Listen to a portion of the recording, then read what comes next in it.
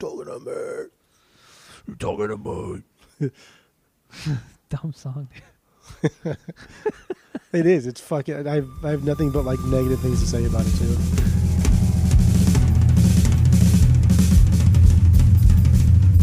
Welcome back to Asinine Radio, a weekly podcast where we talk about music, and well, that's pretty much it. So let's go.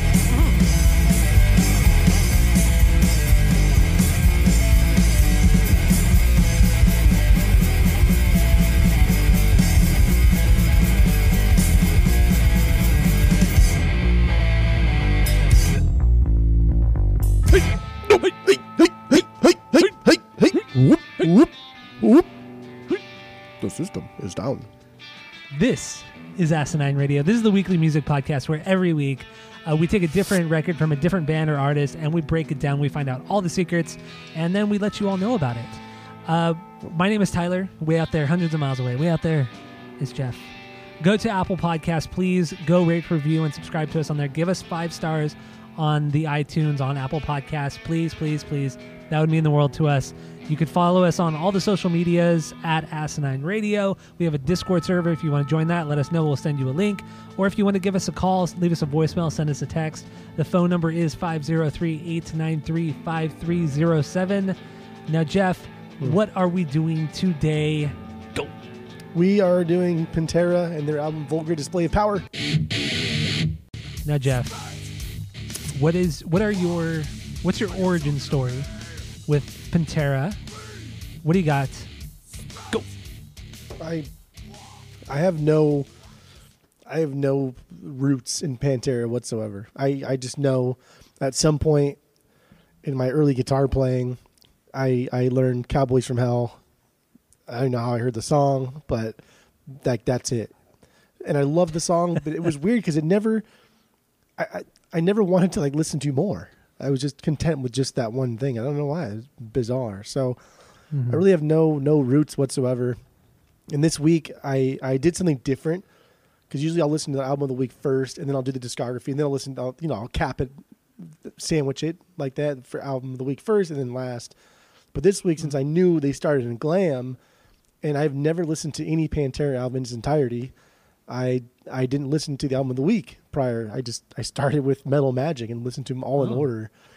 And I was just, dude, fucking hey, man. So yeah, I mean that's I guess I'll do my initial thoughts too in the same sentence. Yeah, go for it. Yeah. What do you? Yeah. Yeah, just holy fucking shit. This band is both a joke and unbelievably insanely good all at the same time. It's incredible. Yeah.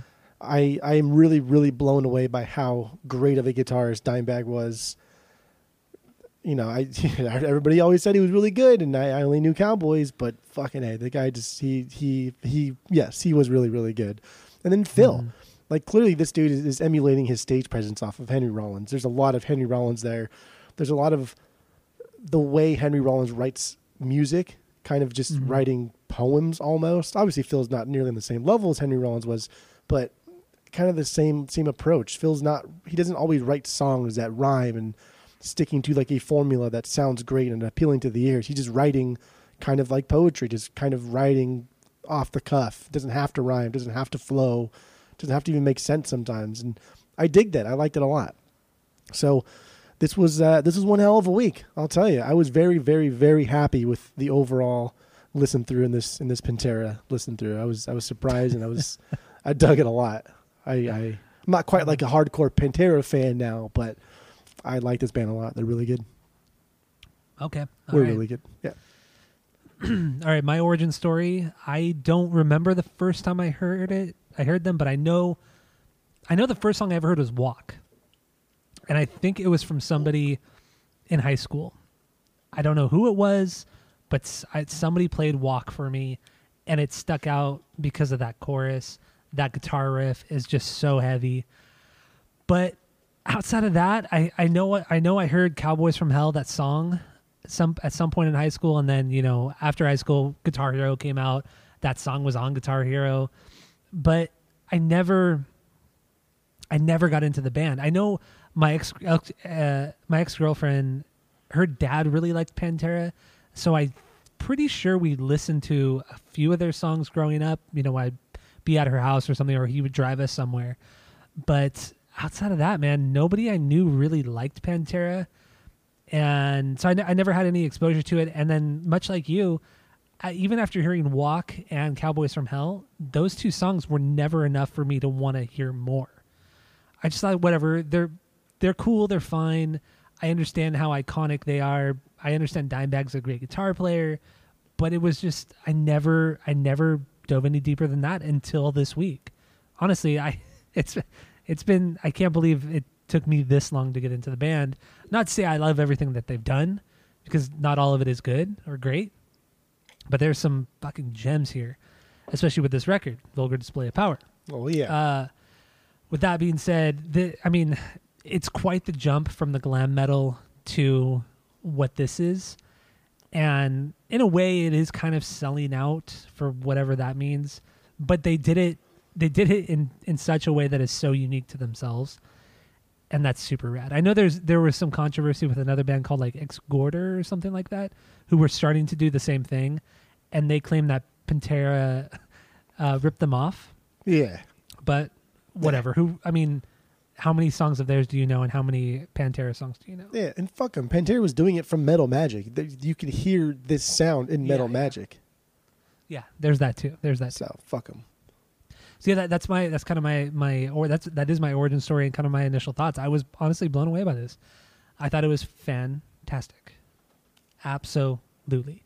Maybe just like Pantera was just I don't know. It just kind of like skipped us as an age group. I think so. Obviously, we're just way too young for it, but then we weren't like way too young for it, where it would be like nostalgic in the 80s. It was like early 90s, and it wasn't.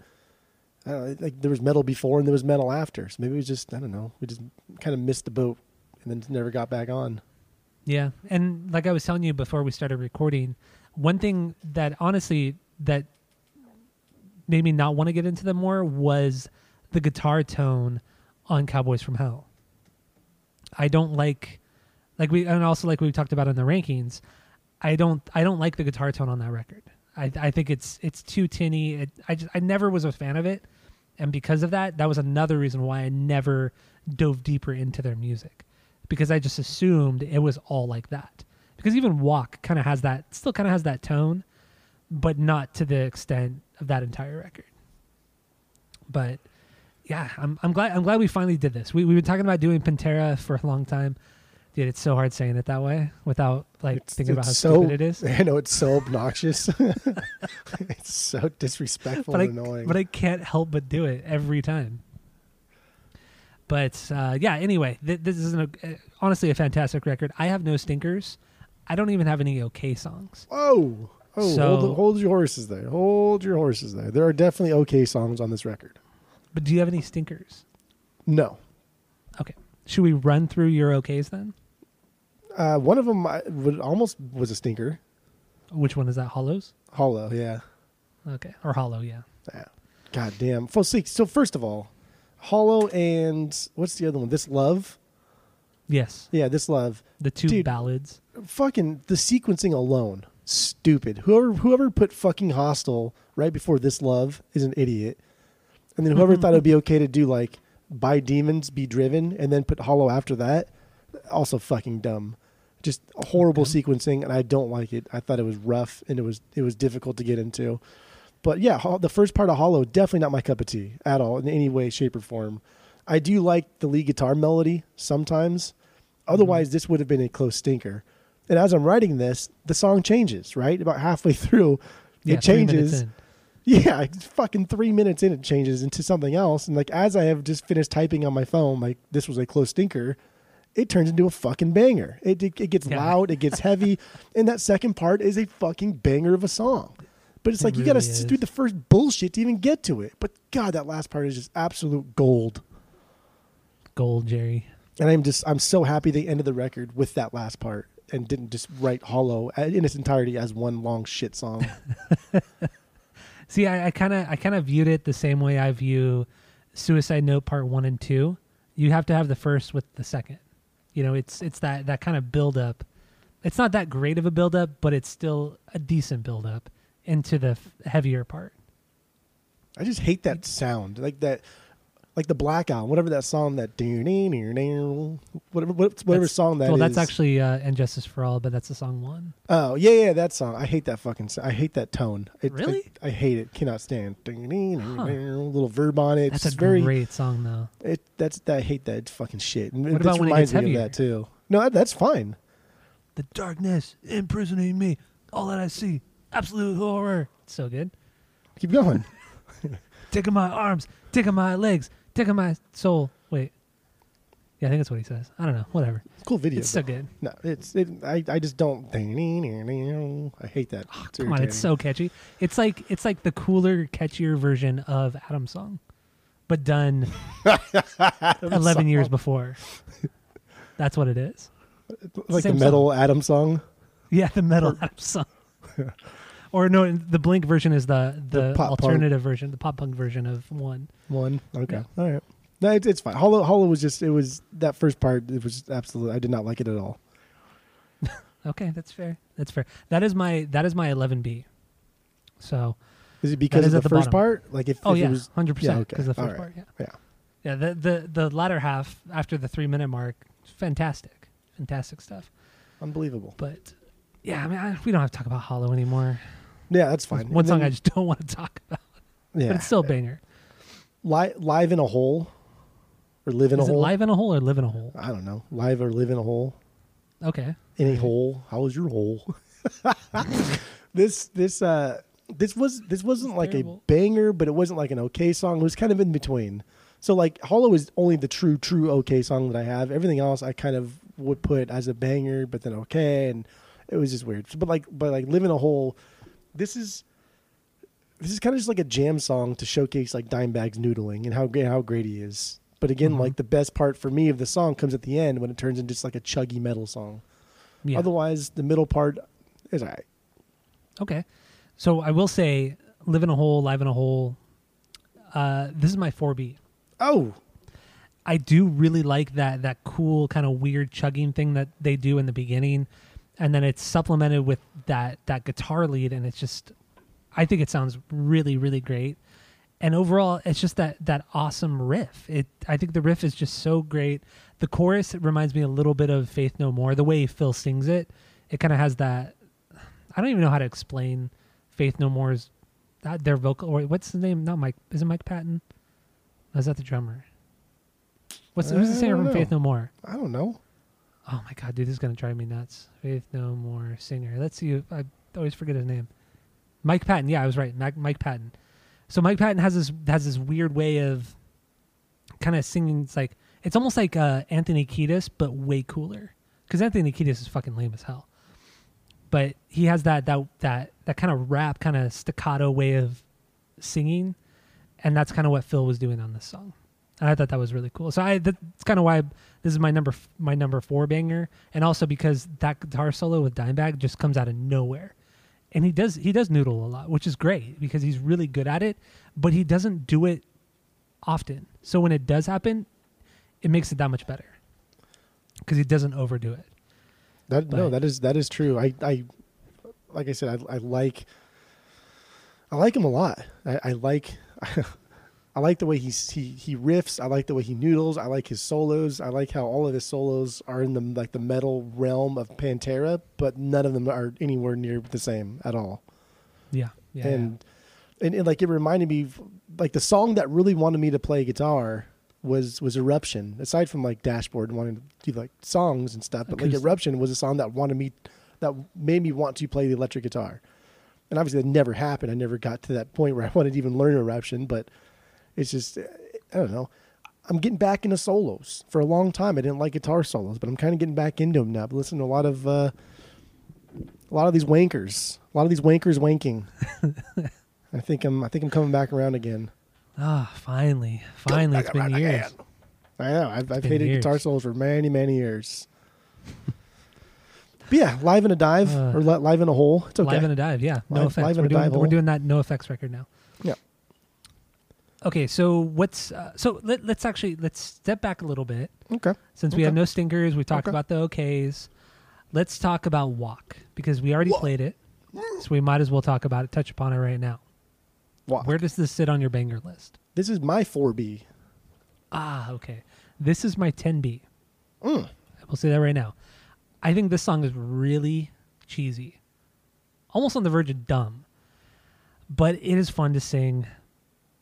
It's just stupid. It's just a stupid song. But I still like it. I still think it's a banger, but definitely not the best on the record. Yeah, this is a 4B. I agree. This is a dumb song. That little squirrely riff that he does, it's crunchy and heavy and cool, but it's stupid. The song structure is bare bones. It's basic.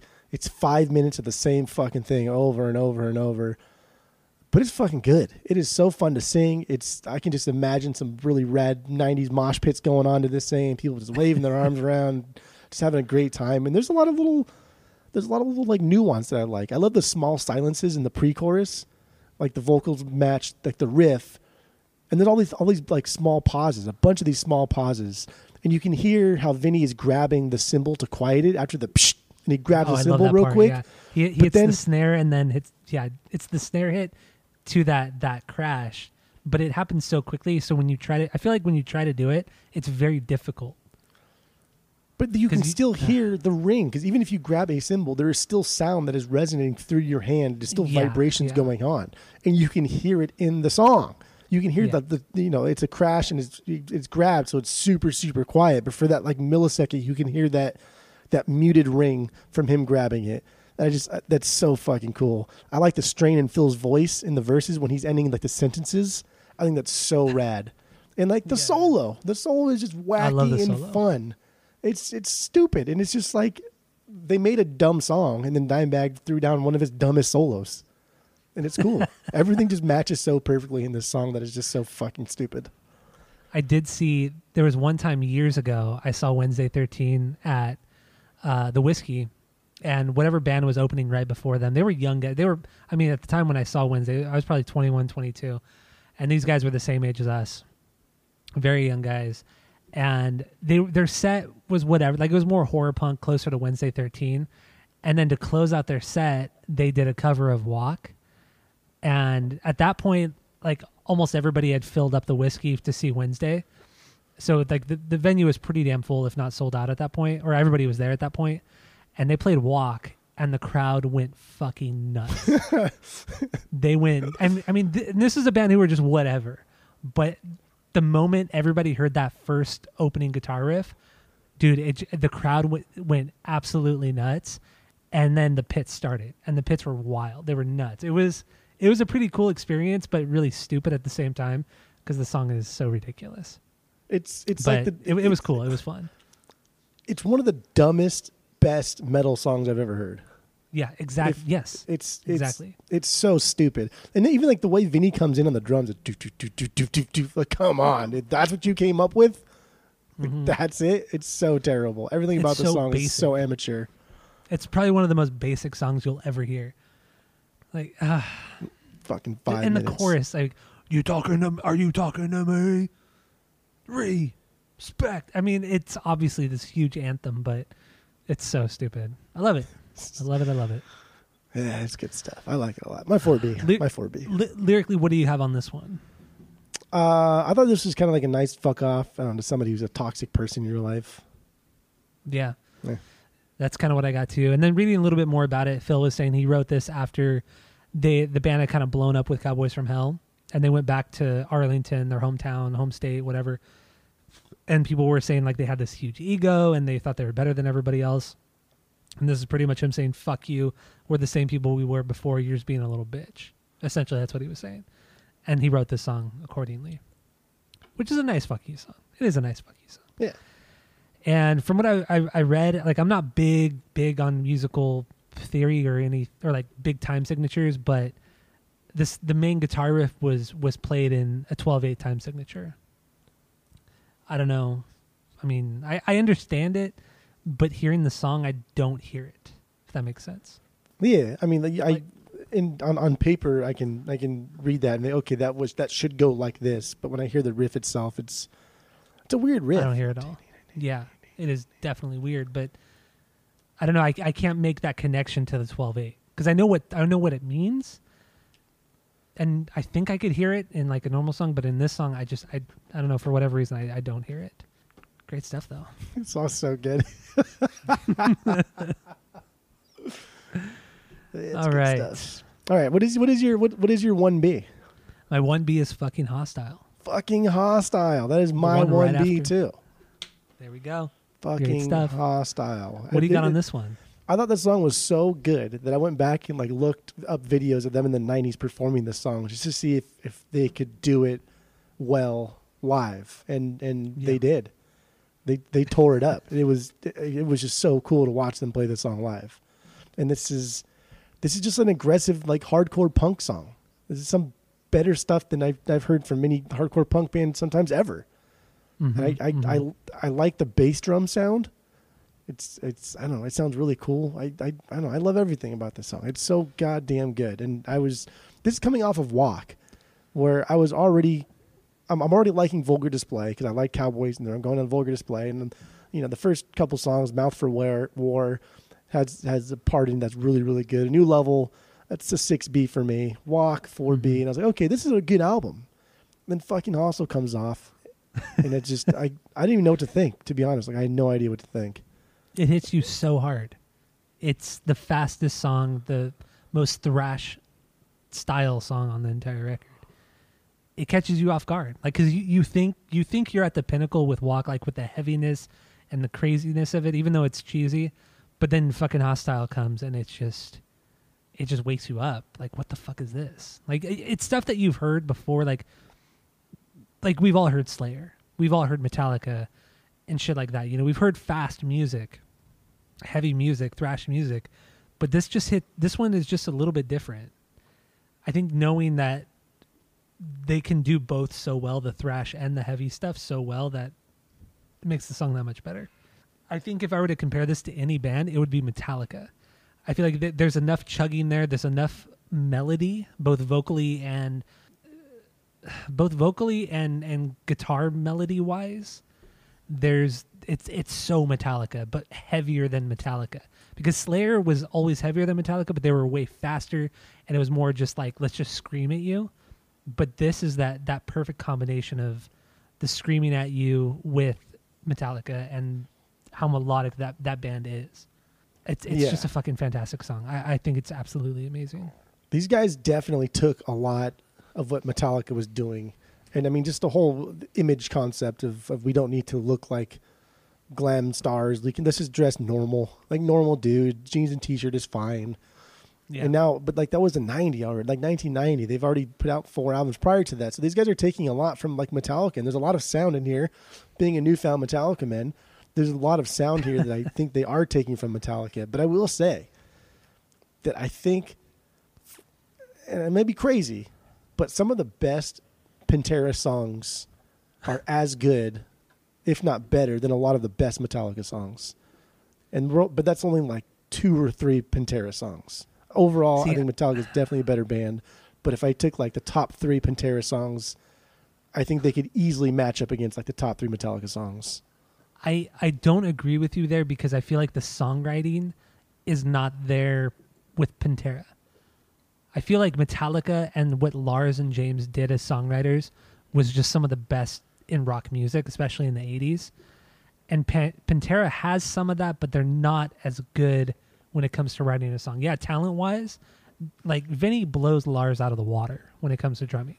Dimebag is a better guitar player than James and Kirk, but it comes down to songwriting, and Metallica and James and Lars are just better songwriters. So I can't. I don't agree with you on that. My two biggest bangers, one and two, it's fucking Hostile and Rise. Like these 2 songs. They're great songs. The way I felt when I first kind of listened to Master of Puppets in its entirety, decades later, I was like, holy fuck, this is like really, really, really good.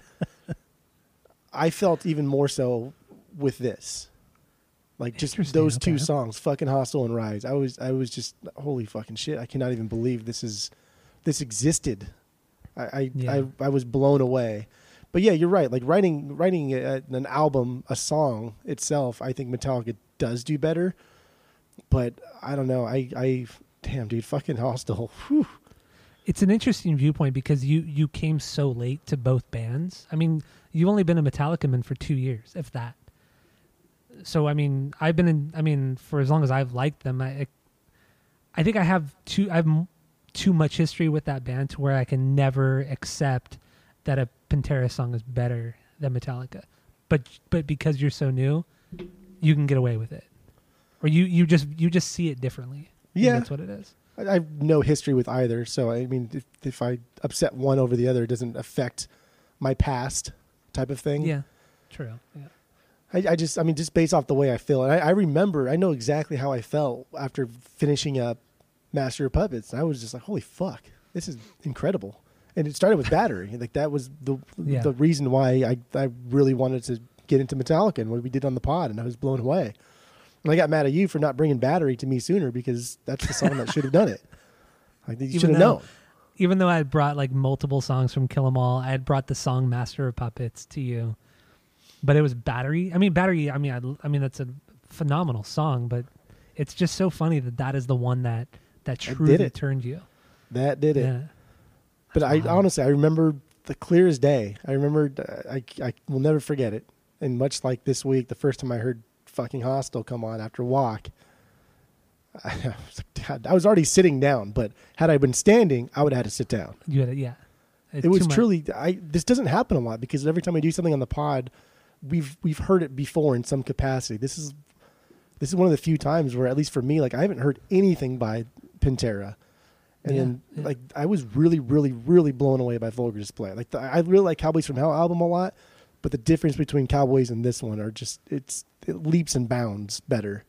Oh, I totally agree with you on that part. And absolutely. I was truly, truly blown away by fucking Hostile. I still can't even get over it. I can't. All right, let's play a little bit of the song, and then we'll get into the lyrics, and then move on to our 2Bs. So here's a fucking Hostile from the Panteras. There you go, fucking Hostile from the Panteras. It's crazy how much Metallica is in there. The melodies are so Master of Puppets, very Battery too. It does remind me a lot of Battery, and it's fantastic. It's a great song, dude. Even like so a lot of the times when Dimebag is soloing, actually I would say like about half and half. Sometimes they won't add a loud rhythm guitar under it. They'll just let the rhythm section play out. Well, the bass player, I forgot his Rex Hudler, and then Rex Hudler. And then fucking Vinny, they'll just kind of let them shine, let them play. This one, they added like a louder rhythm guitar under it to keep up that fast, like thrashiness vibe to it. Yeah. And I like, these are choices that I think like the producer is making, because I think if the band had their way, they probably would just always put at least a loud rhythm guitar under the solos. Mm-hmm. But there are songs where like it does not need it at all, and it's better that there's not there. But this is a perfect example that it definitely needed that there. And I think that if it didn't have the rhythm guitar under the solo or under the lead guitar, I think it would have lost some of its momentum. Okay. Yeah, I would agree with you. I would agree with you on there. It would have been much more lackluster had it not been for that rhythm track. I mean, I don't know if that really was the band, or was it Terry Date? I don't know. I mean, I think Terry's really good at what he does. I think he's one of the greats. But I don't know. I don't know who made that decision, whether or not they should put a rhythm guitar there or not. I think it's for sure probably the producer is telling, like, hey, on this song, you guys should probably do it here. Because I feel like the band would just do it on every track. And then especially with the Cowboys, and then more so on this one, what's the bass player's name? Rex something, right? Rex Brown. Yeah. Whatever. Him and Dimebag were in the studio just like note for note, matching each other. So a lot of times you don't hear the bass at all because the bass is playing the exact same thing that Dimebag is. So it's just kind of like meshing into just one really full sounding awesome riff. But you don't hear the bass like almost at all during this entire album unless there's a solo, and only if that solo doesn't have a rhythm track to it that isn't loud. And one time the bass has like a cool little like solo riff under Dimebag's solo. But other than that, you never hear it. Yeah, never hear him. He never cuts through in the mix ever, which is fine. You know, that's just how some bands are. And I mean, If the rest of the music is good, it's fine. It's okay. Yeah. You need that low end. I mean, there's a point to have a bass player in your band, and this is just a very simplistic player, a very simplistic, I don't know, member, I guess you could say. Yeah. Yeah. Doesn't he? I mean, honestly, through everything I listened, I mean, all 9 records, there's not one moment where Rex shines. No. Well, there is one on this album, but it's under his solo. It's under Dimebag's solo. Oh yeah. But there's no like cool fills. There's nothing. Nah. Yeah, nothing like that. He literally plays the same thing as Dimebag. Like I was reading that they were in the studio making sure that everything matched up exact to each other. Oh, okay. Like, I didn't know that you had read that. Yes, it was saying that. No, they were in the studio together, just countless hours, note for note. This, before Pro Tools, so they're just going note for note for note, one by one, making sure that the bass is right under the guitar, playing the exact same thing. I mean, it worked. Yeah. It sounds great. I mean, he's a good bass player if he's keeping up with Dimebag. So, like, that's not a question, an issue. It's just... I don't even think it's that. I think it's also that he locks in so well with Vinny. Because Vinny, I will say, Vinny really surprised me. I didn't realize he was this good of a drummer. I thought he was a pretty simple guy, but he has some really great fills and some really great parts, not just on this record, but just in general. And to have Rex really lock in with him, but also stay so true to what Dimebag is doing is pretty cool. It's pretty damn good. So, I mean, Rex really does deserve a little more credit than he gets, but he never shines. Honestly, never shines. Nah, he never needs to. Honestly, usually the rhythm section will be on point with each other, but because 2 of these guys are brothers, they've been playing together for a lot longer. But they also were playing, in high school together. But yeah, dude, Vinny and Dimebag have just been playing together longer and are just better connected because they are brothers, because they are family. So therefore, they're going to be connected better than even like a good bass player would be. They're gonna be on point. So what do you got lyrically on this song? I think I deleted it. No, oh no, this is another Phil Anselmo, just pissed off at people. I think this is aimed at like authority figures, probably specifically religious authority figures. Yeah. A lot of God talk. But yeah, I think it's just about people who are pissing him off. I think so too, and I think it's also him pointing out the hypocrisy of authority and religion in general and all that kind of stuff. And I mean, I don't feel like any of his lyrics are super deep. They're interesting, but they don't go super into anything, which is fine. Whatever. I think he writes in a way where he probably is trying to be deep, and he probably thought they were deep, but he's just not a good lyricman. Yeah, I would agree. But I mean, honestly, you don't need to be. His vocals are really good. I think he's a really good vocalist, and he does. I mean, I don't think there's any singer who could have stepped up to the plate of this band. No. I mean, I don't even think. I mean, like you were talking about Henry Rollins earlier, and how Phil probably took a lot from Henry Rollins. I don't even think Henry could have done something like this. No. Phil was the perfect match because he could do it all. He could do the glam, heavy or like higher, almost falsetto style vocals, but then immediately go into a scream. But then what's so cool about Phil is that he doesn't just do the low growls. He has like I said before, he has quite the range in the screaming realm as well. And a lot of singers can't do that. It's pretty cool. It's pretty damn cool. And I will say, out of this entire week, I was the most impressed by Phil. Not knowing really much of anything about Pantera's music, Phil impressed me the most. He had way more range than I ever thought he did, which was great. Yeah, I would agree. I mean, I wasn't impressed at all by Vinny or I forgot the bass player's name again. Rex Brown. Rick Brown. Rick James. Well, it's like, I mean, with Dimebag, Dimebag is great. So like you have that expectation. But with Phil, I always thought he was just a screamer, like just a one trick pony, but he's way more than that. That's true. And then I mean, just the guy, just looking at him too. Yeah, I can't. I can now because I've seen a lot of, and he's just always been in the news being a dick and stuff, and it's just weird to think that this guy, all these noises come out of this dude. It doesn't seem right. It just doesn't. His vocals doesn't always match the guy's face, the way he looks. His size. He just looks like he's pissed off, and all the time. But he's way more dynamic than the way he looks. I agree with you on that. Yeah. All right. So what's your 2B again? Rise. Rise. Let's get into Rise. Rise above. That's a great song too. We should play Rise Above instead. Again, I don't like the transition from This Love into Rise. It's just it's dumb. It kind of diminishes a little bit of the intro to Rise, how fast it comes in and just how aggressive it does. Because this song murders you. You get murdered here. It does, yeah. And dude, Anselmo's voice is almost like too aggressive. Sometimes his voice reminds me of Deco when Deco's doing that same type of voice when he's making fun of it. Yeah, like Mustard Man. Yeah, they're very fucking similar. I mean, obviously one is very serious and the other one is not, but it's god damn, it's almost just like too aggressive sometimes. And I don't know. Like their ability to stop on a dime also is just absolutely insane. The pre-chorus hits super fast and hard, and then the chorus is short and just kills all momentum purposely. But it just stops, and you're just like, what the fuck?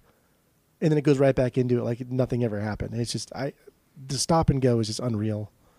And it makes those the intro and the pre-choruses, it makes them so much more exciting once you get back into them, because it kind of kills everything going into it, but it's still groovy. It still has that groove metal that they kind of pioneered. But damn, dude, it's so aggressive. It's so aggressive on every level. I love it. I think like the way Phil sings on this, especially in the verses, I think it's funny. He does that up and down thing with his voice, and like, yeah, he does this thing. I think like, I don't know if he's trying to be serious or if he's just trying to be goofy, because these guys they like to have fun, and they're pranking each other constantly during the recording of this and Cowboys, and they're really good friends at this point, and they're just having a blast. So it's little things like that make me think that this guy, Phil, is just not all up his own ass, that he just kind of have fun. Or he just thought this sounded cool, in which case it's a joke and it's funny. This is another song where I feel he takes a bit of inspiration from Faith No More, from Mike Patton, because Mike Patton also has that kind of that funny way of singing. Whether or not you think it's good, it's just it's unique to him, and I feel like Phil takes a little bit from that and throws it into the verses, because it is very, I don't want to say swingy. That's not swingy at all. I don't even know how to explain it other than comparing him to Mike Patton. I think it's really good though. I think this song is really all over the place, but in all the best ways. In the solo, it kind of shows the best characteristics, all the best characteristics of this band in one song. You know, with the verses, the groove metal of the verses, the craziness of the pre-chorus, the guitar solo, like you just said, is one of the craziest guitar solos on the record. I love it.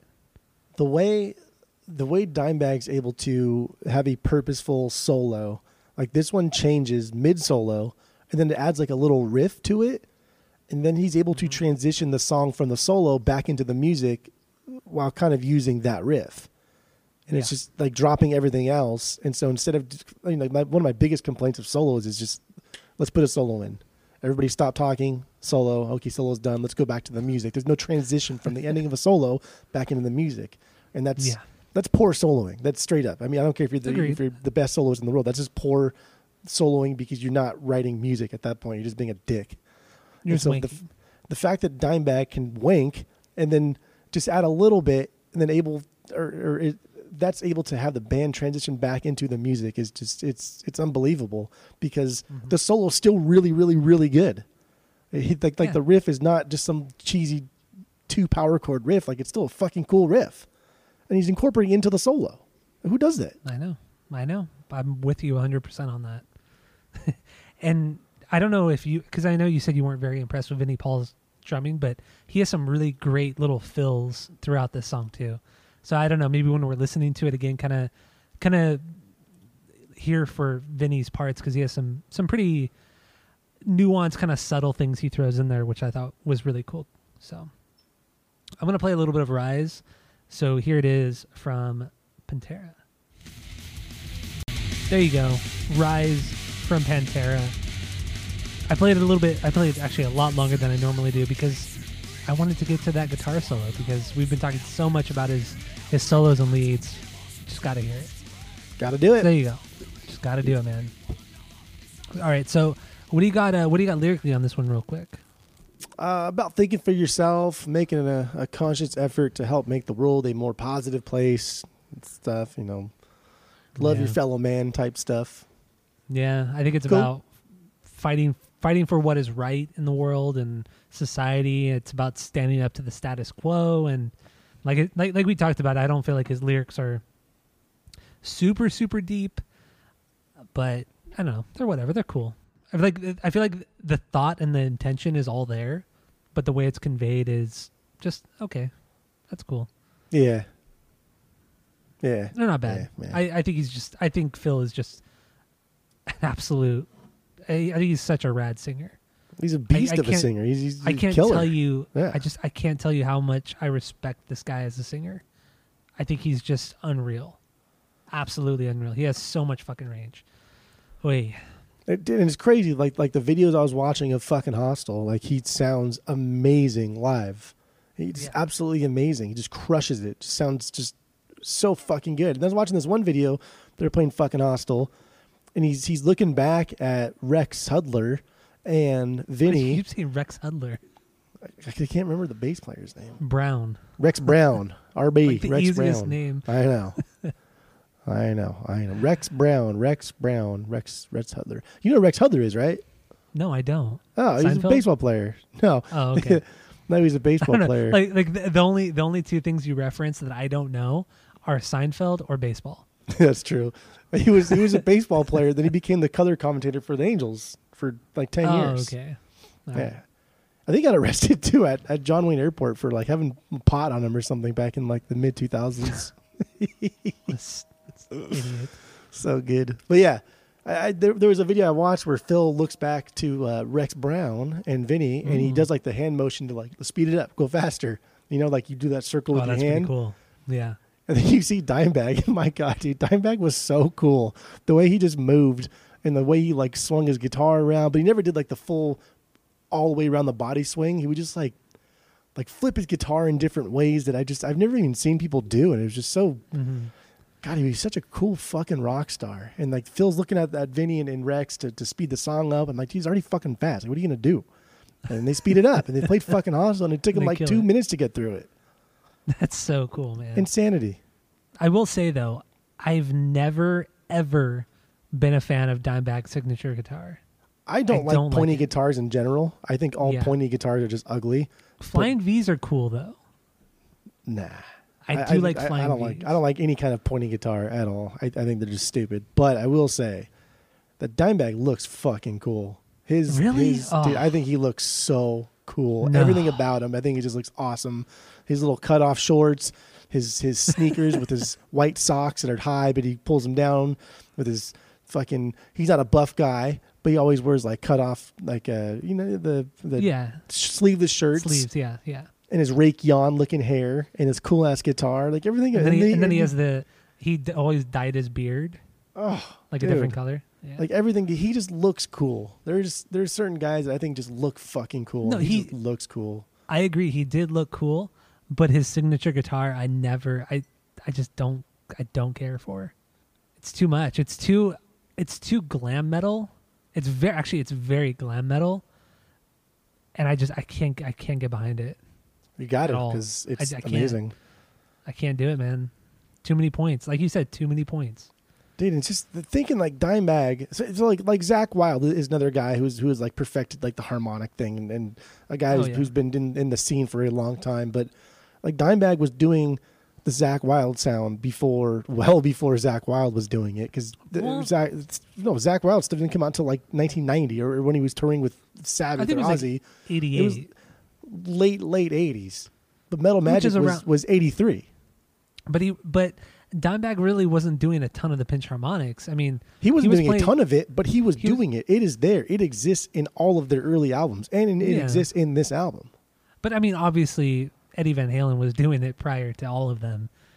I mean, but obviously Dimebag Zakk Wylde did it in a metal realm. Like literally, Yeah, like true, Dimebag, the guy is so beyond how good I thought he was. And even like Pantera doing in the early 90s, they're doing metal music that were blowing people's minds. And even like metalheads, they were like, holy fuck, what is this? What is going on? Like Suicidal blew people's minds in the early 80s, and then, thrash ran its course, and it was nothing new. But then they're like reinventing metal and thrash all in one and doing this thing that no one ever fucking heard of. I kind of wonder how much inspiration they took, or if not, Dimebag took from Sepultura. Because Sepultura, a lot of what Max Cavalera was doing guitar-wise was reminiscent of what Dimebag was doing, but not as polished sounding. Like if you hear early Sepultura, there's a lot of death metal in there, but there's still a lot of I can't even try to explain it. I hear a lot of similarities with Sepultura, with Max Cavalera, with Sepultura, and Dimebag with this era of Pantera. That kind of sounded cool. This era of Pantera. That sounded really cool. Dude, we got to do Sepultura. That would have been a cool sometimes. that would have been a cool name for like a comp or something. Era of Pantera. But would it have been though? Yeah, I don't know. Like Rhyming's always fun. It's fun. Like this is a rhyming that's fun at first, but then you hear it for the 10th time, and you're like, okay, this is really stupid. Maybe like a song title or something. I don't know. The era of Pantera. It just shouldn't have been wasted. It's so stupid. All right, whatever. So, Rise. Do we have anything left on this song? No. What is Rise like a 12B for you? Because there's 11 songs. Rise is my 3B. Rise is my 3B. Mm. So, and that was your 2B. So my 2B, we don't have to talk about it. It's fine, because I know you hate this song, but it's This Love. That is my 2B. I was surprised that you hated it this much. I'm really surprised you hated it this much. Dude, I just why do you like that? Oh, you're a what do you call it? A balladman. Don't say now. it. Don't say it. now. I'm not a balladman. I'm not a balladman. Alkaline Trio. That's what it was. Alkaline Trio turned into a balladman now for fucking whatever reason, which is still unbeknownst to me. But no, because I mean, no. Of course you are. Yes, right off the bat. I thought this was going to be a stinker. I was worried they're going to be falling back into their old ways of dumb glam metal or even cheap grunge, what they do sometimes. I fucking hate when they incorporate that because they just don't do it well and it just sounds cheap. And it kind of did do that. But yeah, like them choruses are fucking gold here. I will give you that. They are gold. The chorus is amazing. But then after the first chorus hits, the verses that follow afterward aren't so bad anymore. And that's what I noticed. It's the first verse that really fucking kills me. I think it's just dumb. But then that chorus hits, and I think the chorus is one of the best choruses on the album. And then the verses afterward, I think they're fine. The bridge is fun. And then so here's one of the things I was talking about Terry Date doing earlier that irritates me. Before the solo, there's these weird noises. They're you know that guy that the dog whisperer Caesar Milan, I think his name is. Yeah. He does that sound of the dogs when he wants the dogs to listen to him. Yeah, there's this fucking like sound that is thrown in there just for no fucking reason, and it's just goofy and it's just straight fluff, and I don't know why it's in there, and it's stupid. But who's making the sound? I don't know who's making the fucking sound because it doesn't make any sense. It's not like a fill. You're talking about. Yeah, because you don't even notice how stupid these fucking little things are. Probably because they're peppered everywhere in that everything Terry Date touches, all the corn stuff that he probably did. And it's irritating. He only did a couple corn songs. Irritating. So relax, calm yourself. So he did or he did not do corn stuffs. Yeah, he did or he did not. So he also did a couple corns. Did a couple Slipknot songs as well, and you love Slipknot. So regardless, but there are also things that Slipknot does that are fucking stupid. But the song's okay. It's okay. It's not even close to being a stinker. It's closer to being a banger than it is a stinker for sure. But to say it's your 3B is just that you're clearly a balladman now. That's fine. Oh, it's God, it's your fucking 2B. This guy, holy shit balls. And at the very beginning of the episode, when you said that you hated the sequencing of this record, I immediately knew this is what you hate. But this is what I like the most about this. Well, not the most about this record, but one thing I liked about this record was the sequencing of Fucking Hostile then This Love, and then Rise. So that's my 1, 2, and 3B right there. Now, if you think about it right now, that's my 1, 2, 3 right there. This is like a roller coaster that will pull you up like Goliath. Like if you're on Goliath at Six Flags, and then it drops you down that big drop, and then you hit that first bank, and then imagine like Goliath just kind of stopping, and then it turns into like Kingdom of the Dinosaurs, and then goes back again. You're like, what the fuck? Like, I guess that was kind of cool. Like, why did we do that? Like, why did you stop the momentum like that? You didn't need to do that. But okay, think of it this way. Since you're a newfound progman, think of it this way. Fucking Hostile, This Love, and Rise, it is a perfect prog song. If this was just one song, you would love it. But because it is spread out between 3 different songs, you don't like it.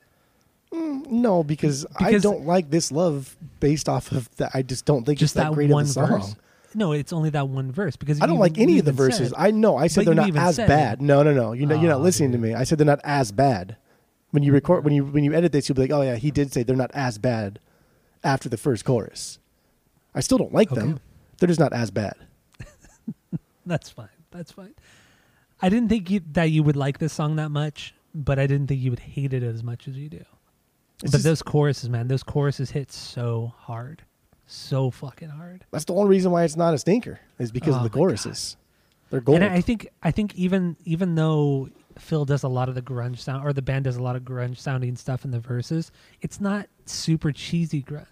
Yeah, it's cheesy. It's a shtick. He's doing it because it's popular at the time, and it's just dumb. Doesn't need to be there. He's better than that. He's too good for that.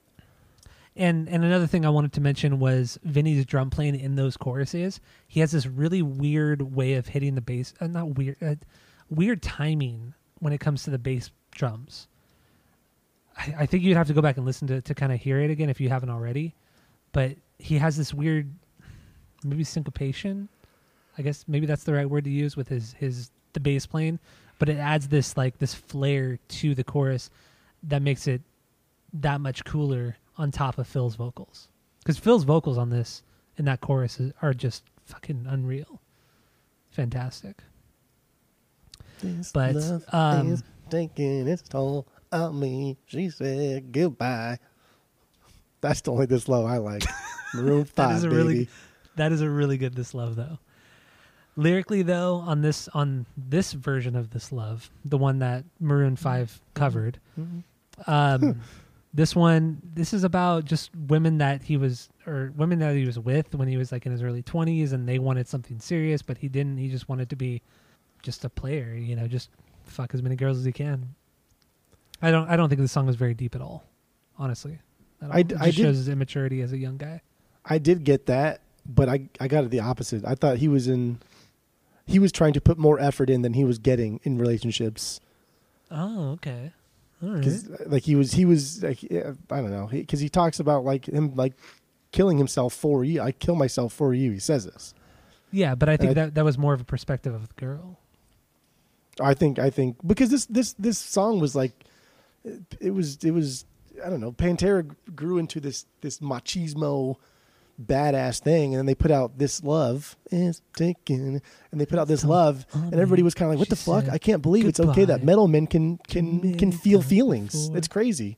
And so I think this is him saying that he was in a relationship, probably specifically, and put in way more effort than he received. And even though he knew it sucked, he still misses it. He was opening up his heart. I mean, that could be very true. I mean, looking at it from that perspective, I think I was going into this song thinking it was from the perspective of the girl, but it could be the opposite. He's just he's more sensitive than he leads on. He's definitely a sensitive guy. He's for sure a sensitive guy. You say one wrong thing to him and he takes up the ass and gets all crazy about it. Same with the Abbott brothers. I think it was the same thing. All three of them took things very seriously. Yes. Yeah. And that's why this band never worked.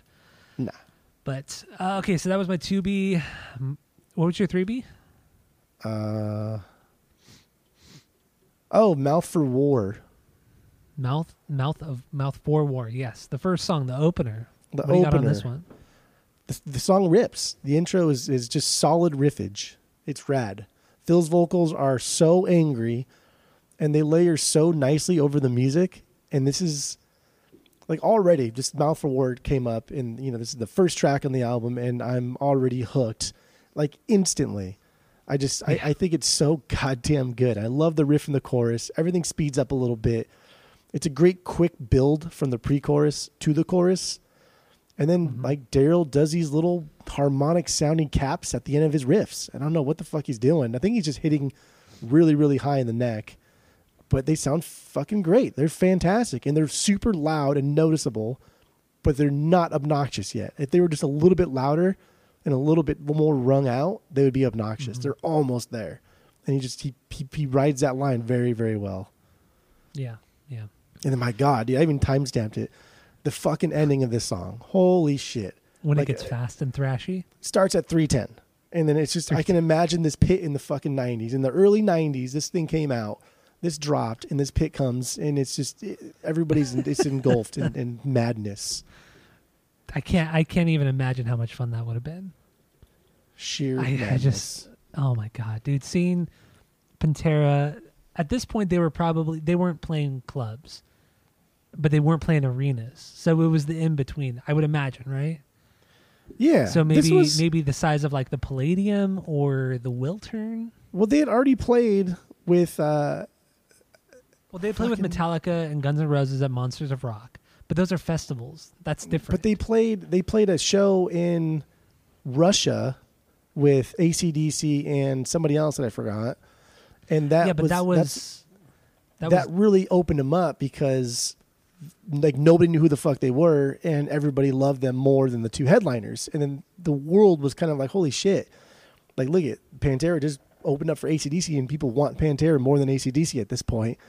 And then in Russia, where you can't buy anything at the time, and now the whole world is looking at Pantera and like, wow, you're a world act now. You're not just touring clubs in America. You are a world act. And I think that was like right after Cowboys came out. So yeah, they're for sure not playing clubs anymore.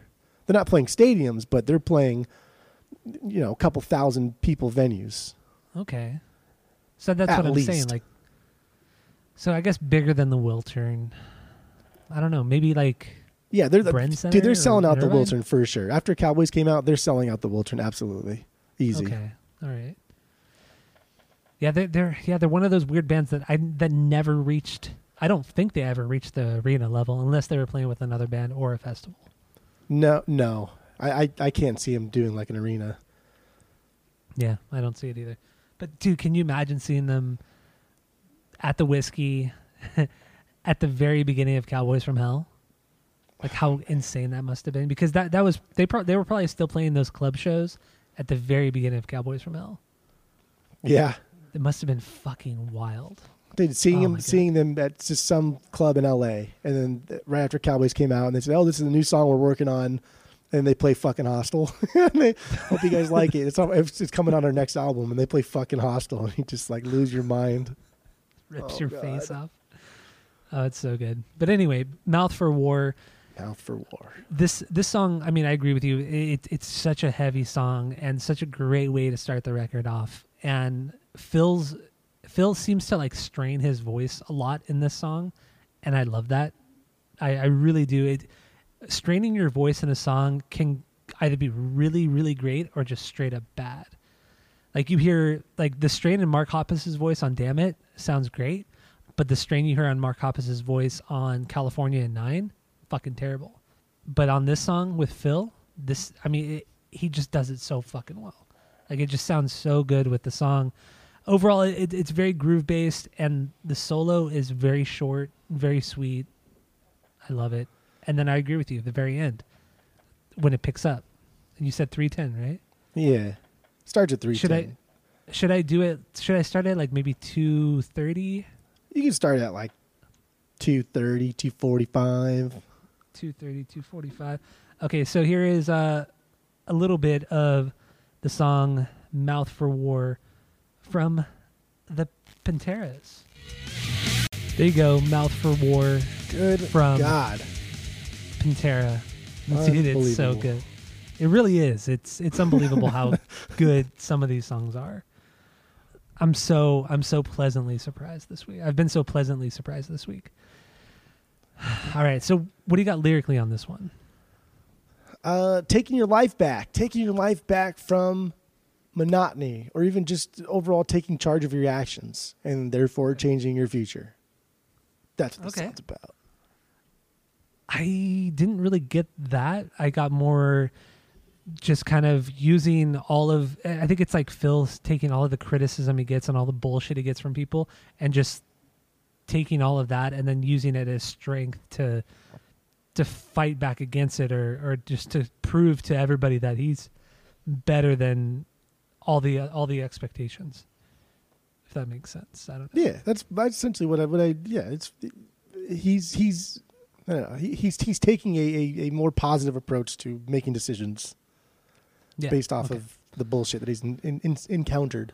Okay, so do we have anything else on Mouth for War? Or got nothing else. Okay. So my number 3 was Rise. What was your number? Wait, that was your number 3. That was my number 2. That was my number 3. Mouth for War. Yeah, Mouth for War was your number 3. So what's your number 4? Walk. Walk. Okay, we already talked about that one. That was real. My number 4 was Live in a Hole. So we already talked about that one at the very beginning. So then what do you got for your number 5? Regular people. Regular people. Wait. Regular old people. Oh, that's my 5B. That's my 5B. So what do you got on this one? This is solid. I really like these little pre-song jams that they do. And that's kind of what they got going on here. Vinny throws out the double bass. Sounds great. This is just a nice, bouncy song. It flows nicely and it's fun. And I think it's a solid mid-record song. Even though it's a little bit at the end. It's just a good, like, it's not great, but it's a good B song from this album. And I think it's placed well because personally I don't really like Live in a Hole or Live in a Hole. And I don't No Good was okay. So it needed this. And I like where it's sequenced here. And this is the one, Rex Hudler or Rex Brown finally doing something noticeable and memorable. And this is the only time on the entire record that he actually kind of steps up and then, plays the bass. Yeah, for once in his life. Yeah, for once in his first and only time. Regular People is my 5B. I agree with you on the intro. I think the intro is fantastic. That interplay between Dimebag and Vinny, I think it's just fantastic. Some great, really honestly great playing from both guys. They both really shine during that. I think it's 45 seconds, maybe a minute long of just that awesome intro. And the riff itself is fucking excellent. It's awesome. And everything about the song in general is brutal, but I mean, what do you expect from Pantera? Everything they do is brutal. Even like their ballad songs, their slower songs are still pretty brutal.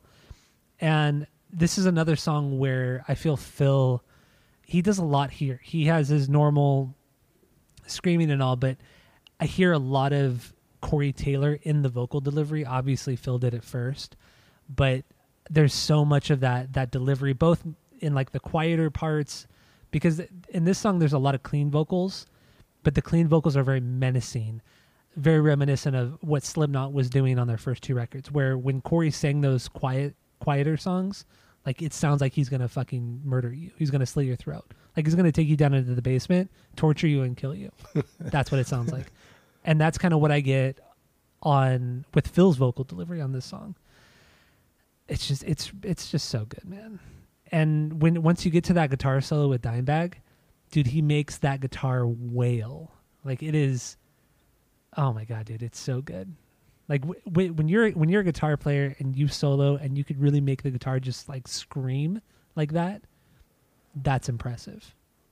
Just great songwriting, great playing by everybody. I think this is such a cool song. This is one of the few times that I not one time did I ever get tired of listening to Dimebag solo from Metal Magic all the way to the end. Yeah. Like literally not one time was like, okay, dude, that's enough. Like every single time he soloed, it was just fucking good. I will say though, throughout the listen through of the 9 records, there were moments where I thought, damn, Dimebag should have done more. He could have soloed more and it would have sounded better in certain instances. If he wanked a little more, or if he did some more leads here and there, it could have been a little bit better, but he never overdid it, which is good, which is better than anything. You know? Yeah. It's better to do a little bit less on that end than overdo it. Yeah, exactly. Because then you fall into that category of people that I hate because they're Yngwie Malmsteen and they just do too much all the fucking time. Yeah, agreed. Yeah, it's good. The song's fantastic, dude. It's just another fantastic ending also, right up to the very last moment. Absolutely slays. Yeah, honestly, it really does. Should we play a bit of it and then get into the lyrics, or what do you think? Yeah, whatever you want to do. No, this is your part. You don't want to play it. Okay, here's Regular People from Pantera. All right, there you go. Regular People from Pantera. Peoples. Dude, it's that intro, man. It gets me every time. I mean, it's longer than I initially thought. It's like 1 minute and 30 seconds, but they're just so in sync. The brothers are, Vinny and Dimebag. It's so cool, man. Mm-hmm. It's so great. So what do you got lyrically on this one? I thought this song probably came from somebody probably like told Phil or called him a pussy, and then he wrote this song. Like that's how I feel the sequencing of events happened, because this song is like him trying to tell people how tough he is and calling out other people who think that they're tough, but he's tougher, and I've been tougher longer than you've been tougher, and that's the only way I can see this song being written. Is somebody call him a pussy, and he's like, "What, a pussy?" and then wrote this song.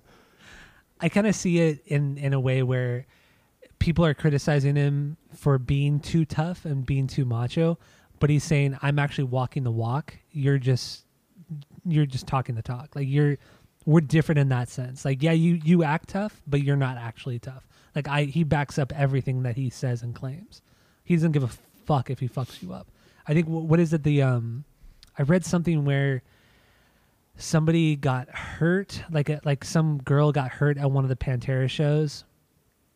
Oh no! Okay, so the song 5 Minutes Alone was written based off of this one fan this girl who got hurt. I think she was like 16 or 17, and her dad like called their manager and said, you know, if I just get in a room alone with Phil Anselmo, I'm gonna kick his ass.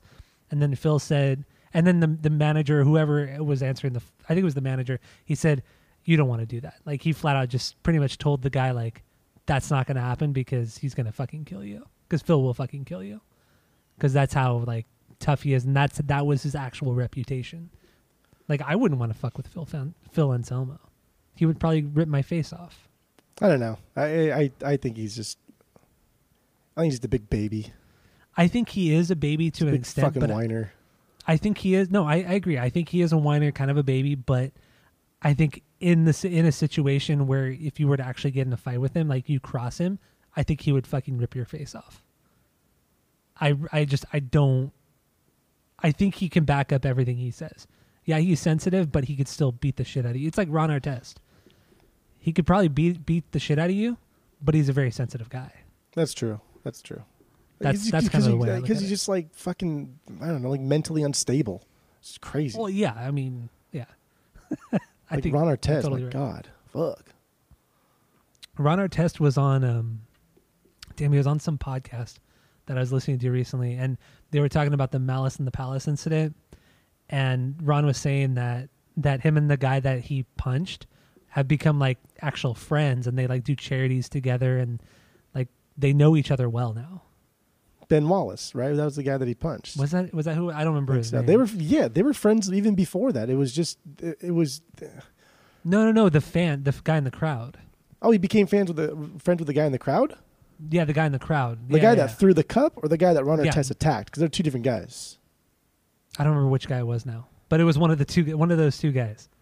Because if it was the guy that threw the cup, because Ron Artest attacked the wrong guy. He punched the wrong guy. Yeah, he punched the wrong guy. But I don't remember which guy it was, but he's like still friends with him, and they do charities together and everything. Yeah. I don't know. I don't know if I could ever trust somebody like Ron Artest. It's just over and over and over. This guy is just insane. He's cool though. He's a cool guy. Okay. Hearing his side of the story of that incident really kind of changes at least changed my perspective on the entire incident. Or maybe he's changed his tune because if you watch, there's that doc on Netflix about Malice in the Palace too, and they interview him, and he doesn't give a fuck. He didn't care. And they even asked him, like, you attacked the wrong guys. I didn't give a fuck. I was seeing red. I was just attacking. Like, were you an animal? No, I mean, even on the podcast, he was saying that. He was saying, like, he didn't know who he was going after. He just was like, it was a general area. He did see red. He was like a fucking bull. In a china shop, that's no excuse. He writes it off like it's an excuse. Like, it's not my fault that I attacked the wrong guy that was just there to watch a game because I was just seeing red. Like, that's not an excuse, bro.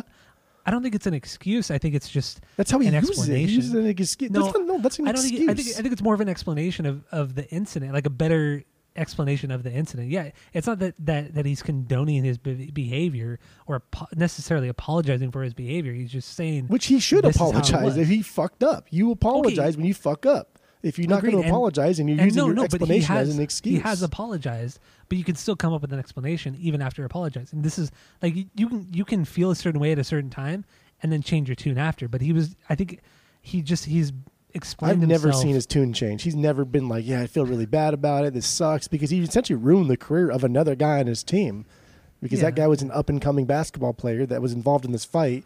And because they got Ron Artest, and now he feels obligated to back up his teammate, and that guy's career was fucking ruined. And he was a fantastic basketball player. Artest doesn't care. And he even says, like, yeah, we essentially ruined this guy's career. Okay.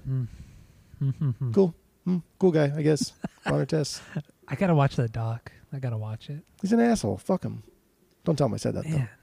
Yeah, because he'll fucking kick your ass. He'll but he wouldn't even like kick your ass. He would just like rip your arm off or something and like eat you. Or he just, you know what I mean? Like, he's that type of just insane. Like, just wouldn't stop.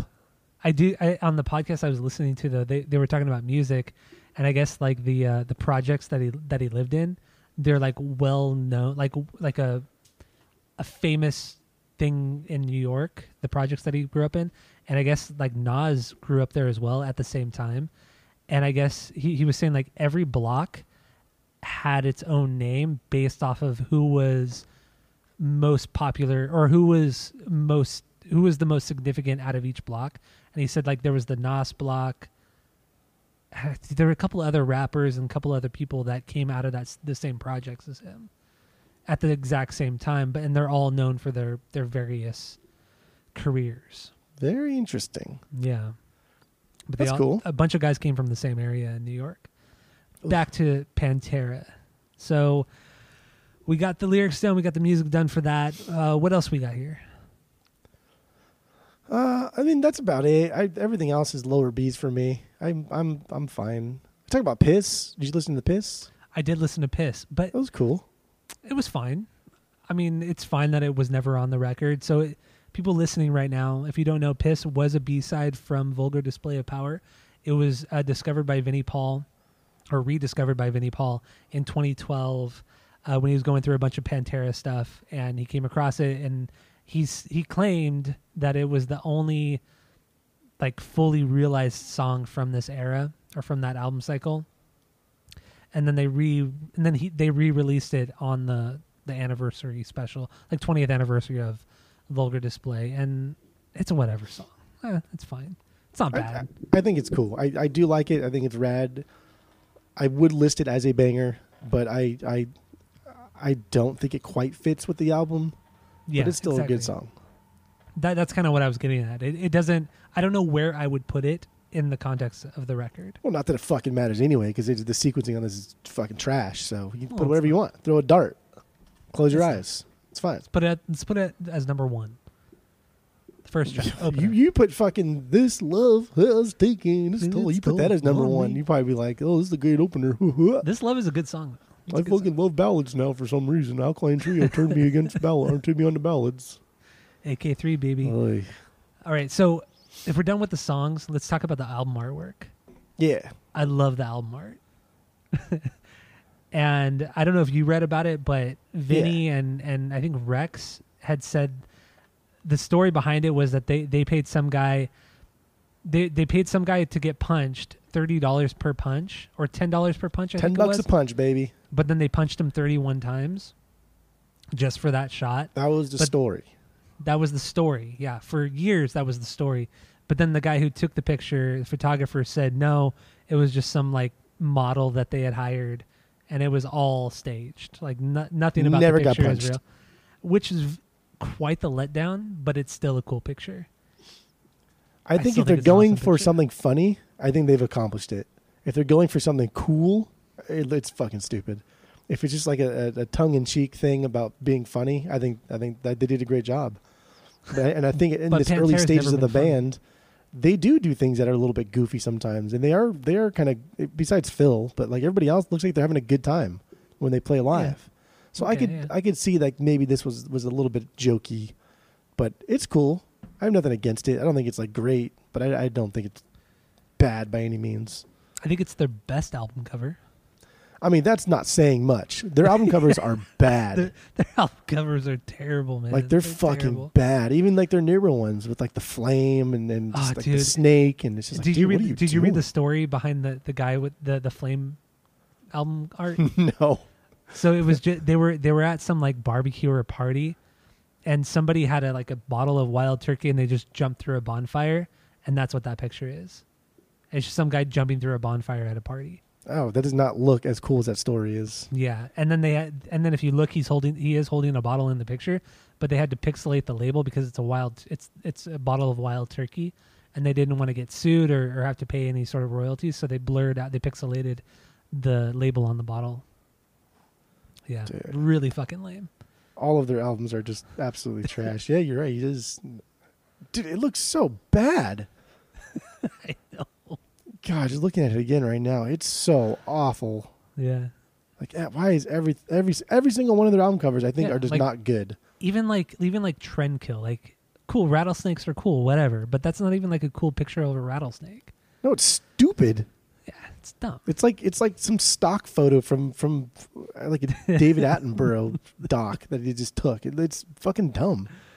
And then the power metal cover, the four of them, like in the glam era, all just standing there with their arms crossed, and then That it is has like so bad. the red spikes around them. It's so bad. It's That terrible. one's one of the worst because they had just come off 3 really bad album covers, and then they came out with this. And honestly, the power metal album cover is worse than their first one. Metal Magic, agree. at least I agree. they're like 17 and 16. At least they can claim that. Use that Yeah, as an you can excuse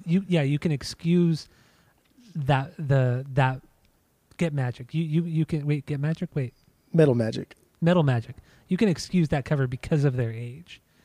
But honestly, I think I really like the Metal Magic cover because it's so representative of that time and probably that area of the country that was still probably 5 to 7 years behind the times. You know? Yeah. Like it's like when you watch Napoleon Dynamite. Everything in Yeah. that movie was like 5 to 10 years, or like probably 10 years outdated. Yeah, you But swear that's that how the movie's set Midwest in like was. 1982. Yeah, but anybody you talk to and you look at any sort of history, that's how the Midwest was. They were always way, way behind the times from the West and East Coast of the United States. It's a perfect representation of that, and I feel like that's what Metal Magic is as well. It's just fucking outdated for that. But I love it. It's so ugly. Yeah, I guess honestly, like Vulgar Display of Power, I guess would be their best album cover, but I don't think it's Yeah. great. Well, even Cowboys from Hell, that album cover is stupid as well. Oh, it's so terrible. It's so dumb. Yeah, it's very dumb. It's the same guy that took both pictures from Cowboys and this one. Yeah. Awful. And Vulgar is obviously much better, but yeah, Awful, terrible, awful stuff. terrible album covers. Hate them. All right, so do we want to talk about anything else regarding this record, or should we give our final thoughts and then give our rating? We gotta at least mention the murder. Oh, and Dimebag, yeah. How that did change the scope of live music after it happened. Totally, yeah. And I remember it happening. I didn't know who Damage Plan was, nor did I really know who Dimebag was outside of just a really good guitarist that people liked. But when some guy comes on stage and murders a musician playing music in a live venue, there was no more after that. There was no more like stage diving. There was no more getting on stage and singing with your favorite band. There was like no more of that shit. That stopped. Yeah, instantly. It ended a lot of it. Yeah, And the first time I crowd surfed was at the Glass House. The first time I stage dive was at the Glass House, and it was at a Limbeck concert. And then after that happened, and I still went to dozens of concerts after that at the Glass House. Never again did that happen. They every place had security now, and it's such an unreal thing. It's such an unreal fucking sequencing of events that happened that night, and I just like reading about it again now because I revisit that night. I'll read about it every several years just because it's just so unreal to me that this could possibly happen, that somebody could do this to somebody else playing music on stage. It's just it's just so bizarre. It just doesn't make any sense. And and it sucks because I feel bad for Phil because he was like, they were feuding. He was feuding with Dimebag and then he died and they never got a chance to kind of like bury the hatchet type of thing. And he had just like shit talked him like a month prior to that too. They just got on his ass and called him like a fucking poser or something. And he gets blasted on stage, and then they tell Phil not to show up to the funeral. They said, "Don't come to the funeral. We don't want you here. I think it's better if you stay away." And like they were buds for a long time, and that's sad. It just shows the pettiness of it. You know, obviously everybody involved is at fault, but dude, it's like you lose like one of your closest friends and bandmates and a guy that only you can relate to. You know, it's like you can't, no matter what, there's no other person that you can share that experience with, of touring, making a record, blowing up like that.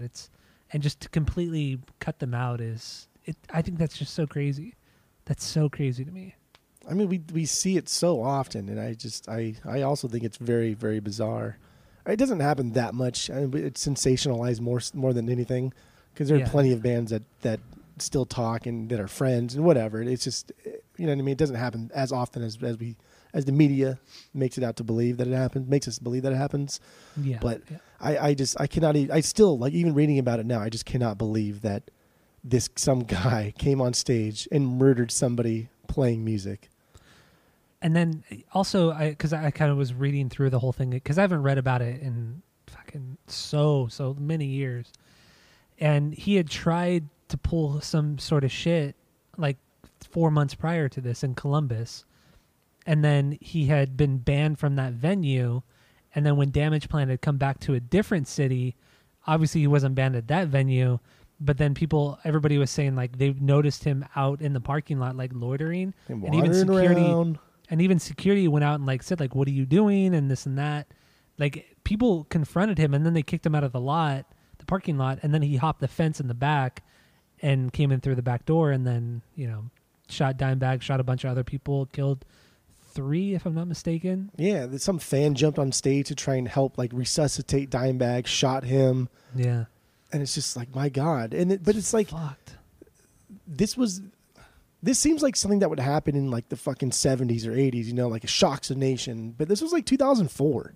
Mm-hmm. This is post 9/11, or this is post 9/11, and this was, we were in high school. We were juniors or seniors in high school. We were just about to graduate. We were sophomores. No, I think we were sophomores. No, because we graduated 2005. There's no way we were sophomores. We had to have been juniors or seniors. Yeah. Yeah. Okay. I think for sure we were juniors. Like if we were definitely not seniors. But I remember thinking like, holy fuck, dude! Like that could have been us at any show, because you can get on. It's so easy to get on stage. Oh yeah, totally. And it's not like we put today. rock stars on pedestals or anything, and we think they're like gods. But it's just like, who the fuck does that? Like I don't know. It still boggles my mind. Like you kill politicians, you don't kill fucking musicians. Yeah. And you've seen the video, right? Yeah. Yeah, the video's fucked. I can't believe the video was ever released. There's zero time to react. How fast that guy comes up on everybody. There's zero time to react. And it's fucking frightening because of the type of music they're playing, the fast, aggressive metal stuff, and he comes on stage and does this, the crowd doesn't even know what to do. They don't even know how to respond or react. They stand there in shock because, is it a joke? Is this part of the act? Is this something? And it's crazy. I don't know. It's insane. And then kind of reading about it again, the police officer who did respond, like he gave no fucks. Like he immediately went on stage and shot the guy, blew the guy's head off. Fired one shot from a 12 gauge. One shotgun, shot him right in his face. Yeah. Like that was it. That was all. Like just no, which is great. Like honestly, that's how it should be done. Don't tase the motherfucker, blow the fucker's head off. Like you, obviously multiple fatalities or casualties, and I mean, good on the police officer. Honestly, that I mean that's a lot of bravery too. Going into this situation blind, just knowing that there's an active shooter, and going in and just and not only that, but the shooter, I forgot the guy's name, whatever the fucker who shot. I don't even say his was. name. You don't say I don't even remember, but he had somebody held hostage at the time. He had somebody, I think. He had him at gunpoint. He was holding, I think it was the tour manager or something like that. He had them at gunpoint, and this police officer came and fucking blew the guy's head off. Yeah. Like, good on that guy. And then I from what I read too, that police officer ended up going to court just for like formality reasons. And obviously he was acquitted of any criminal wrongdoing because he did everything right. Like, he honestly was a hero in that incident. And good on him for fucking blowing that guy's face off. Fuck that guy. It's unbelievable. And like you said too, like you and I have been to like over 1,000 shows, probably, or like 1,000. Like we've been to so many fucking shows. Yeah, no joke. It's unbelievable. We've been to so many, and I mean, I cannot imagine that happening. I mean, prior to Dimebag being murdered, we hadn't gone to that many shows prior. It was mostly after Dimebag had died, but I do remember that. I remember very vividly that happening. And I mean, I was more into the metal scene than you were and everything. And I knew a lot of people who were very into Pantera.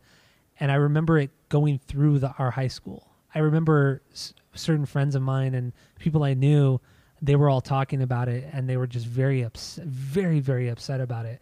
It was a very big thing at our high school, at least within like that scene at our high school. I do remember that very vividly.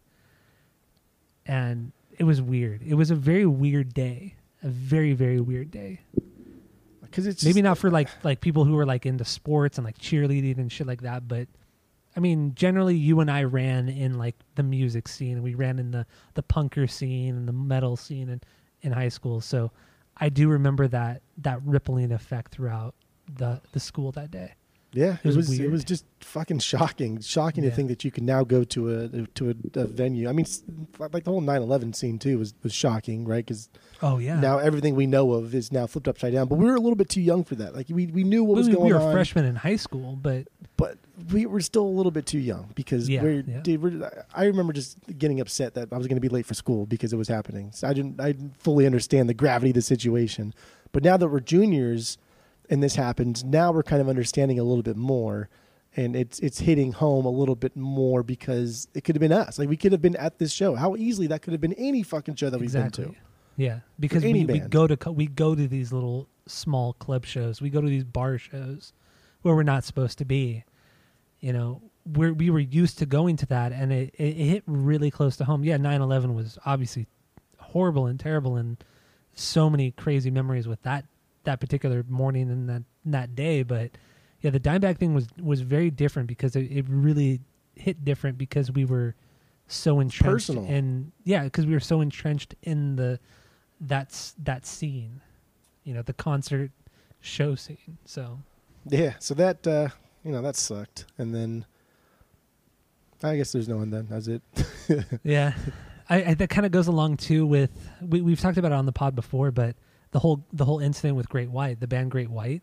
Yeah. Remember, like the year before, the year after, I don't remember exactly. I think it was the year after Dimebag died. There was the huge fire at the bar, and like 20 people died. Half the band died because of pyrotechnics in the bar. And it's like, dude, this is another incident. You know, we've been in that situation hundreds of times over the years, and I don't know. It's just it's crazy how close to home some of these incidences are. So just how like unnecessary these things are too. And the thing with the Great White, that's like 100% avoidable. Yeah, 100% avoidable. Totally. This shooting, I mean, you can only do so much preparation, but the Great White thing, like, come on, dude, come on. Yeah. It's trying to relive your past in like big arena or big venues where you can have the pyro, and it's just guys who are kind of washed up, and Yeah, sad. silly stuff. It's so sad. It's so sad. Both incidences are just so fucking sad. Anyway, on that fucking note, do we want to talk about anything else? I mean, obviously, Vinnie Paul has passed away a few years ago from heart failure, and really the only two. I mean, Phil and Rex are the only members of the classic era that are still alive. So there's no way there's going to be a reunion of the band. It'd be silly. It'd be so silly. But and people are still kind of not happy with Phil Anselmo after the whole racist thing that he did. 2014 or 15, something like that. Yeah, which is understandable. I get that. But wasn't it after Vinny died? Didn't Phil go on like a Pantera tour, where or was it after Vinny died, or was that after Dimebag died? I don't remember. But after one of the deaths, him whatever band he was playing with at the time, whether that be Down or Superjoint, they were playing all their sets were Pantera songs. And that was it. They did an entire tour of that, which I think is cool. That's a cool, like, homage to the band and his career and everything like that. It's fine. I've really no problems with that. Yeah. I don't know.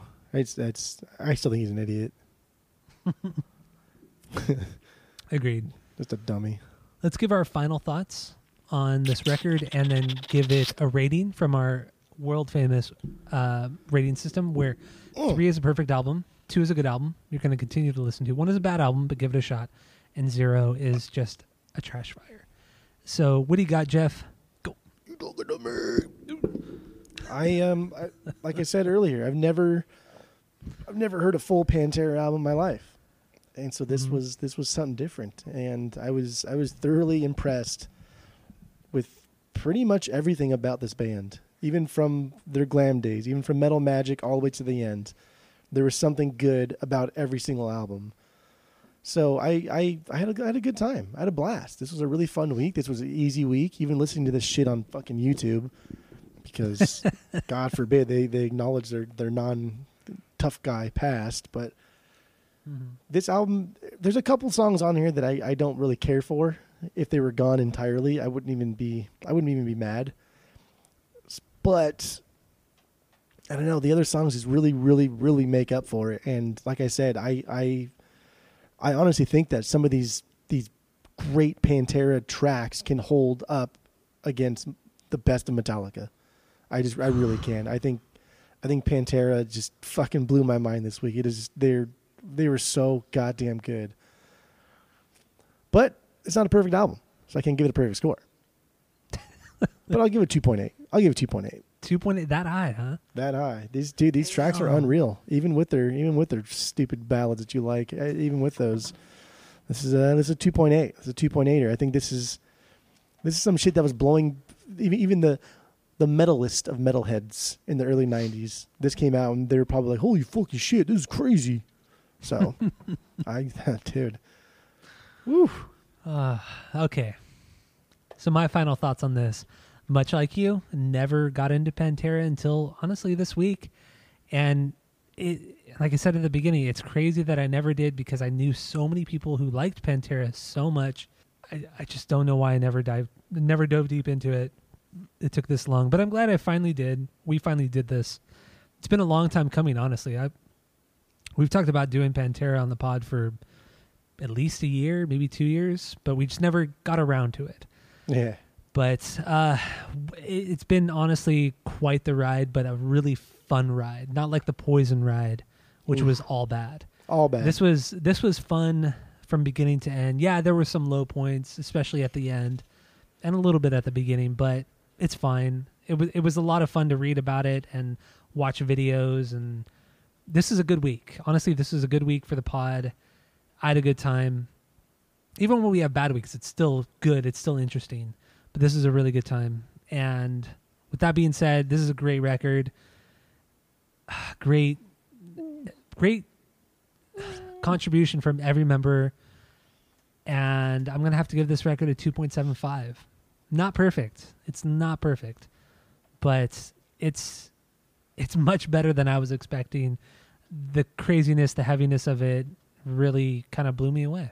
So, but it really lacks, I will say though, it lacks a lot in melody. A little bit more of that, I think it really could have been an absolutely beyond perfect record. But if you just went straight forward, punch you in the face metal music, this is it. This is absolutely it. But one thing that, like I said, that really separates this band from like Metallica and stuff like that is it's the melody. It's the melody that really separates it, and Metallica are just a better band. So whatever. Pantera's great. Dimebag's great. Amazing guitar player. We already talked about it. So, boy. So, you got anything else? Should we do the quick outro and get the fuck out? Let's get the fuck out. Okay, so thank you all. Thank you all for listening to the podcast. Go to Apple Podcasts, rate, review, and subscribe to us on there. Follow us on social media at Asinine Radio. Thank you for listening. Tell all your friends and family about us. Give us 5 stars on the Apple Podcasts. And that's it. That's all. Go with Bill.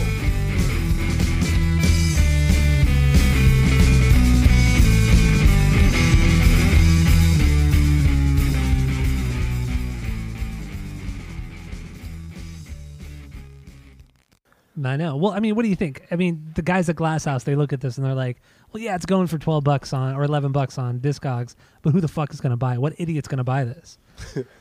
Here came me strolling along. Yeah. But you would have picked this up too.